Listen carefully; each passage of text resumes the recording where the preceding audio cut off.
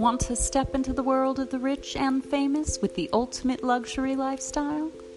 Get a royal subscription to Beverly Hills Magazine today. Visit BeverlyHillsMagazine.com now.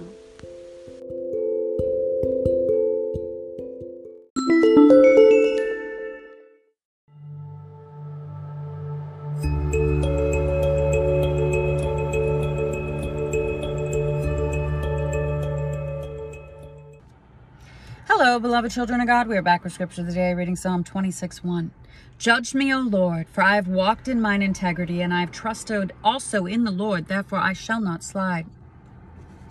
You guys, we want to be judged now. You don't want to be judged on the last day when everyone stands before the judgment seat of Christ and all your deeds, good and evil, are weighed in the balance.